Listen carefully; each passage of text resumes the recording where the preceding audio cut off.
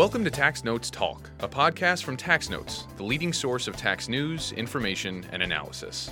Welcome to the podcast. I'm David Stewart, Editor-in-Chief of Tax Notes Today International. This week, Reviewer Review. We're returning to an issue that we covered in the past to see how things have played out since our episode last August on the Treasury Agreement with the Office of Management and Budget to subject tax regulations to additional review. Now that we've seen that process in action, Tax Notes Today federal reporter Jonathan Curry and Tax Notes Today International senior legal reporter Andrew Velarde are here to tell us what happened. Andrew, Jonathan, welcome back. Thanks, Dave. It's good to be here. Always good to be back in the studio. Jonathan, why don't we start with you on just some general background on this review that OMB does? Sure. So this is a review that's been in place for a little over a year now. What happened is that OIRA, which is the Office of Information and Regulatory Affairs, they're an office within the Office of Management and Budget, which is within the White House. They signed an agreement with the Treasury Department back in April 2018. That's called a Memorandum of Agreement. That's what it's commonly known as, at least. And essentially what this did is it formalized more authority for OMB to review tax regulations. And it included basically three prongs. There was a novel legal policy prong that could trigger a review by OIRA. There was an economically significant prong, and then there was another one where if a regulation Treasury is coming up with affects another agency, like, say, the Department of, Housing and Urban Development or something like that, then that would also trigger a review by OIRA as well. And, OIRA had reviewed tax regulations in the past, but it was very, very few and far between. With this, even though the language doesn't necessarily change a whole lot from what was, previously in place, it did sort of signal that there was going to be a shift. And that's what we've seen a lot of. We had the Tax Cuts and Jobs Act enacted at the end of 2017, and that was then, followed by this MOA, as we know it, the Memorandum of Agreement, just a few months later.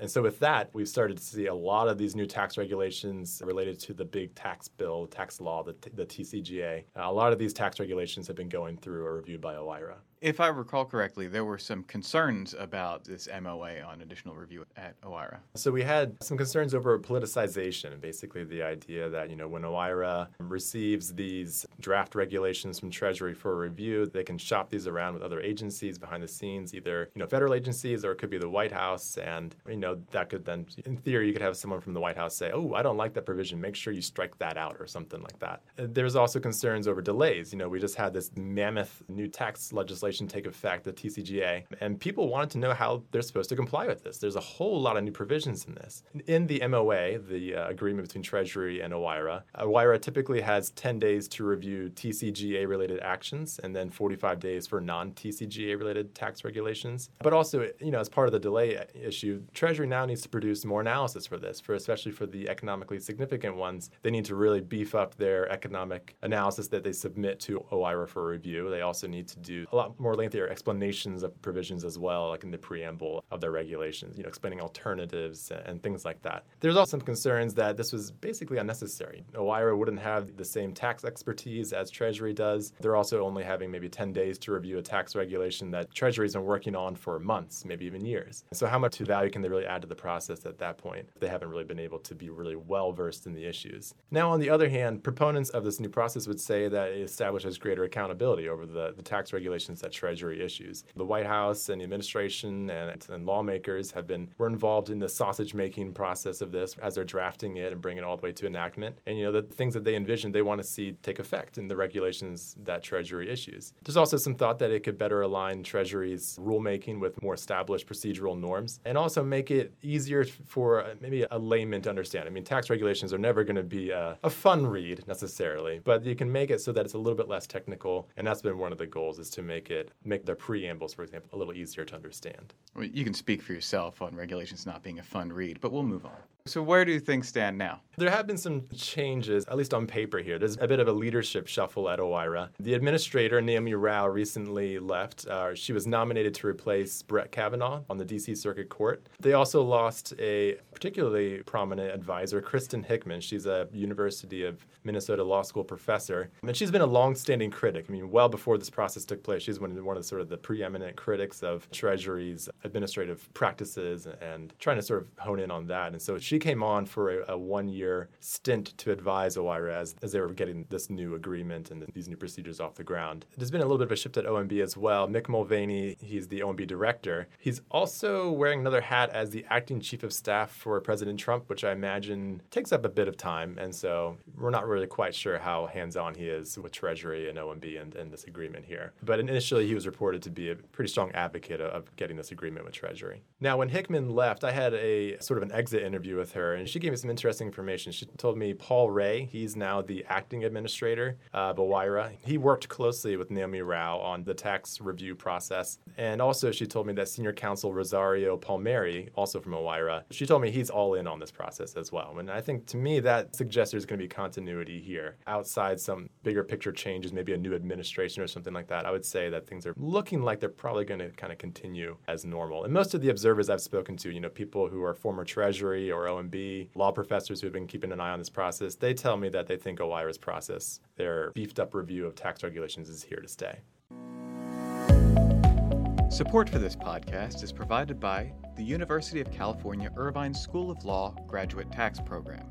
The Graduate Tax Program is a one-year, full-time program offered at the UC Irvine campus and is ranked as the #1 graduate tax program on the West Coast. The program offers students a unique academic experience combining in-depth doctrinal work and practical perspective. All members of the founding faculty have practical experience and have significant experience teaching at other graduate programs. The program is proud of its small student-to-faculty ratio that ensures students get the attention they need to succeed in their studies and their careers.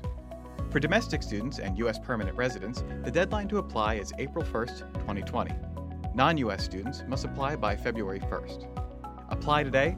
Visit law.uci.edu/gradtax. That's law.uci.edu/gradtax. So do we have any insights onto how OIRA is approaching its review of Treasury regulation? Yeah, that's a great question. That was one of the foremost questions on my mind and those as well here at Tax Notes. What's actually happening behind the scenes during these reviews? We were able to see on OIRA's website all along, once a tax regulation is at OIRA for review, we'd be able to see a note saying this regulation is under review. And once it was done, we would no longer see it there. But we weren't really able to understand what was happening there. And we really wanted to get more details on this. Now, last September, I was at an event that was hosted by the Tax Policy Center where former OIRA administrator Susan Dudley, she was answering a question about politicization and saying, you don't need to worry about this. If you really want to know what's happening, all you got to do is request these documents called red lines. And if you ask for them nicely, they'll give them to you. And that'll tell you what's happening to these documents. Now, I was covering this event on, I think, a Friday. And the following Monday, I was scheduled to go on paternity leave. And so I was like, well, I'll just pass this tidbit along to my colleagues, let them run with it. And maybe in a week or so, we'll have this amazing treasure trove of documents. Andrew, was it that easy?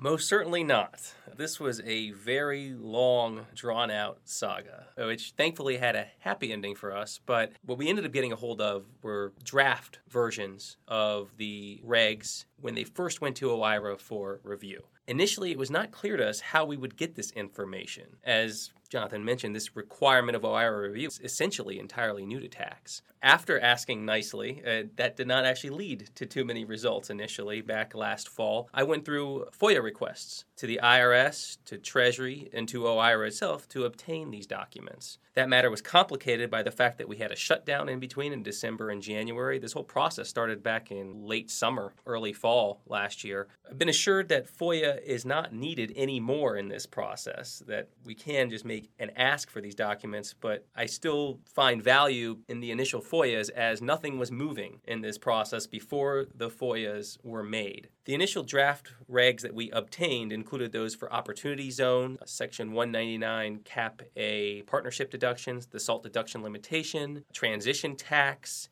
GILTI, BEAT. More recently, we've also gotten documents on the Section 245 Cap A dividends received deduction, the participation exemption regime, and as well as final GILTI guidance. What we do receive from OIRA when we make these asks, they're not red lines. We don't get that. We have to create our own red lines. We get the draft version of the document, as I said, that was sent to OIRA before the review, and then we compare that with the publicly released version to see what changed. So these are not what is put out on our website to our subscribers are not official red lines, but red lines we create. We are not seeing a ton of changes from draft to the publicly released version of the regs. We see mostly language tweaks. There are changes to the special analysis section that are more significant. That includes analyzing economic impact, which Jonathan referenced earlier. There will also be a greater call for comments on specific provisions within the guidance. We see more of that in the final released version than what is in the draft versions. I think it's important to note that even now that we've gotten a hold of these drafts, we still don't know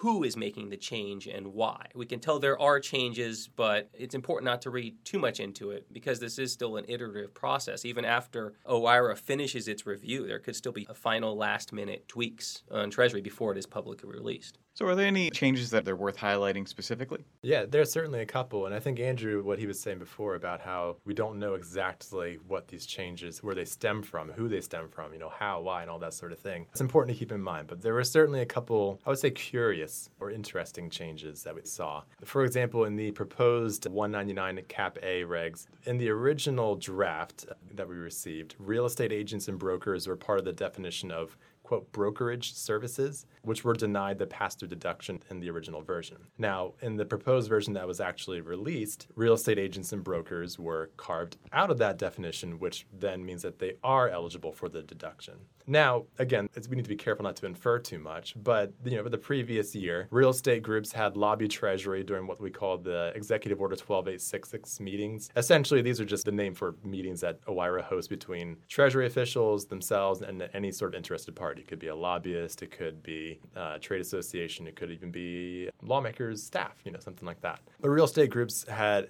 lobbied for this. That was in some of the documents that they had submitted. And it's certainly within the realm of possibility that they pressured someone into making the change. But, it could also have just been a drafting error. Maybe there was a time crunch, and as Andrew alluded to before, this is an iterative review process. And maybe they meant to carve out realtors and brokers all along, and they just didn't realize that until they got halfway into the review process. So we don't know why for sure. Broadly speaking, a Treasury official told me that it's, quote, common practice for Treasury to continue to submit tweaks to a draft while it's still under review. Another one that was interesting, the proposed opportunity zone regulations. That's the first round of them. There's since been a second round of proposed regulations on the opportunity zones. But with this program, it's just a little bit of background. This is a high-level background, but it allows taxpayers to defer capital gains by investing in qualified opportunity funds. These are aimed at driving investment into low-income areas that are in designated opportunity zones. Now, with the draft regs, we saw that a business that was looking to qualify for the tax preference must have substantially all of the tangible property owned or leased qualify as business property under the statute in order to qualify for this tax benefit. In the draft, substantially all was not defined. However, in the version released to the public, they did add language that defined substantially all as 70%. So they gave it a specific threshold that wasn't there before. Now, this is a pretty seemingly substantial addition to the regulations. And as I later learned from a former Treasury official that was involved with this guidance, that definition was initially planned to be included in what was termed sidecar guidance that was going to be issued as sub-regulatory guidance after the proposed regs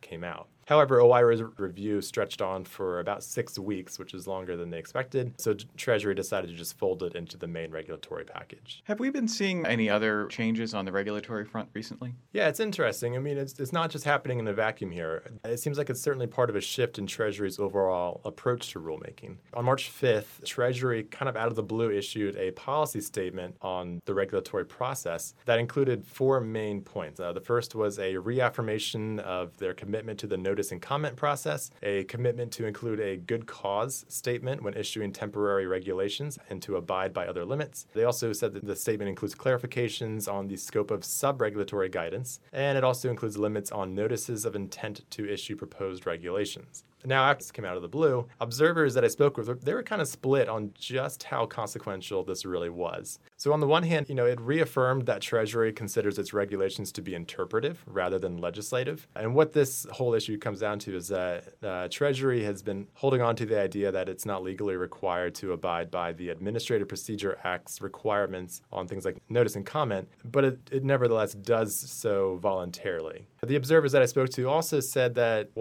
some of them said that it seemed to establish a pretty clear departure from past IRS and Treasury practices on things like the use of temporary regulations. A few others that I spoke with, however, said that if you kind of stare at it really closely, there's not a whole lot that's really new here. Now, are some of these changes related to the new OIRA process? Yes, Dave, I want to focus in on one of the four main points that Jonathan was mentioning in particular, the good cause statement when issuing temporary regs. Historically, temporary regs were used quite frequently by the IRS and Treasury to issue guidance that was immediately effective. With this policy statement, as well as some litigation we've seen out there, we've had predictions that you're not going to be seeing many temporary regs in the future from the IRS and Treasury, as notably came from Bill Wilkins, the former chief counsel of the IRS for many years. This would all relate to trying to avoid further litigation on APA violations for failure of notice and comment, which Jonathan just alluded to. But despite this prediction, very recently we did see temporary regs and a good cause exception to allow the issuance of those temporary regs with the Section 245 Cap A dividends received deduction guidance. When you look at the draft version of the regs that went to OIRA versus the publicly released version of those regs, you will see a substantial redrafting of the good cause exception portion of the preamble there. Now, the underlying arguments, those don't change as much, but just the way they present it to the reader, that changes quite a bit. This guidance deals with Treasury's new anti-abuse rule on the dividends received deduction to address a timing mismatch between the participation exemption regime and GILTI. In promulgating the anti-abuse rule, Treasury and the IRS identified a gap between when GILTI applies and when the Section 245 Cap A dividend received deduction applies, with the participation exemption applying after January 1st, 2018, and GILTI not applying until after the first year ending after December 31st, 2017. So this would come into play with fiscal year taxpayers. Under the rule, the amount ineligible for the deduction is the sum of 50% of the dividends attributable to earnings and profits from a related party transactions after the measurement date under Section 965A2, during which GILTI did not apply. This is referred to as the extraordinary disposition amount, and the dividends attributable to E&P during the tax year ending after December 31st, 2017, in which the domestic corporation reduces CFC ownership. This is referred to as the extraordinary reduction amount. In explaining the issuance of the temporary regs, the good cause exception in the preamble invokes impracticability if they were to provide notice of this rule without making it immediately effective. They envision increasing the financial manipulation that the rule is meant to prevent. There's other rationale as well. I'm going to quote from the preamble now. It says, good cause may also apply where a delayed effective date would have a significant deleterious effect upon the parties to which the regulation applies. Additionally, the good cause exception may apply when the regulations are by their nature short-term and there is an opportunity to comment before the rules are introduced. Finally, good cause is supported where regulations are required to be issued and effective by a certain statutory deadline. This whole section, as I said, was substantially rewritten in the final version of the regs that were put out there. Practitioners have predicted we're going to see litigation on this reg, and others have predicted that the good cause statement is wanting, so I wouldn't be surprised to see this attacked further in the future. All right. Well, I always like to end on looking forward to future litigation or something we can talk about again, so we'll end it there. Jonathan, Andrew, thank you for being here. It's my pleasure. Thank you, Dave. And now, coming attractions. Each week we preview commentary that will be appearing in the Tax Notes magazines. I'm joined by Content and Acquisitions Manager Faye McRae. Faye, what will you have for us? Coming up in Tax Notes Federal, R.A. Glogauer and David Kamen argue that the TCJA's disparate rates for individuals and corporations create an incentive for some high-income business owners to switch to using corporations, especially if those taxpayers don't qualify for the pass-through deduction. Also, Alan Vayard contends that the TCJA's suspension of tax relief for moving employee business expenses is misinformed base broadening because it violates the tax policy principle that the cost of earning income should be deductible. In Tax Notes State, Andrew Yates and Matthew Hedstrom discuss the tax implications of reward programs, how state courts have dealt with them, and why bundled consideration is the ideal way to handle their tax treatment. Annette Nellen delves into the first of 5 areas of 2019 technology news to highlight tax issues and opportunities presented by these developments. In Tax Notes International, Nathan Boydman and Michael Kandev discuss Canada's ratification of the OECD's multilateral instrument and its effect for Canada. Alexandra Ball evaluates new EU rules to harmonize and simplify the VAT consequences of call-off stock arrangements. You can read all that and a lot more in the July 22nd editions of Tax Notes Federal, State, and International. That's it for this week. You can follow me online at TaxStew, that's S-T-E-W. If you have any comments, questions, or suggestions for a future episode, you can email us at podcast@taxanalyst.org. And as always, if you like what we're doing here, please leave a rating or review wherever you download this podcast. We'll be back next week with another episode of Tax Notes Talk. Tax Notes Talk is a production of Tax Notes. You can learn more about us by visiting www.taxnotes.com/products. When major media wants the straight story, they turn to Tax Notes. Thank you for listening, and join us again for another edition of Tax Notes Talk. Tax Analysts, Inc. does not provide tax advice or tax preparation services. Nothing in the podcast constitutes legal, accounting, or tax advice. A full disclaimer is included in the transcript.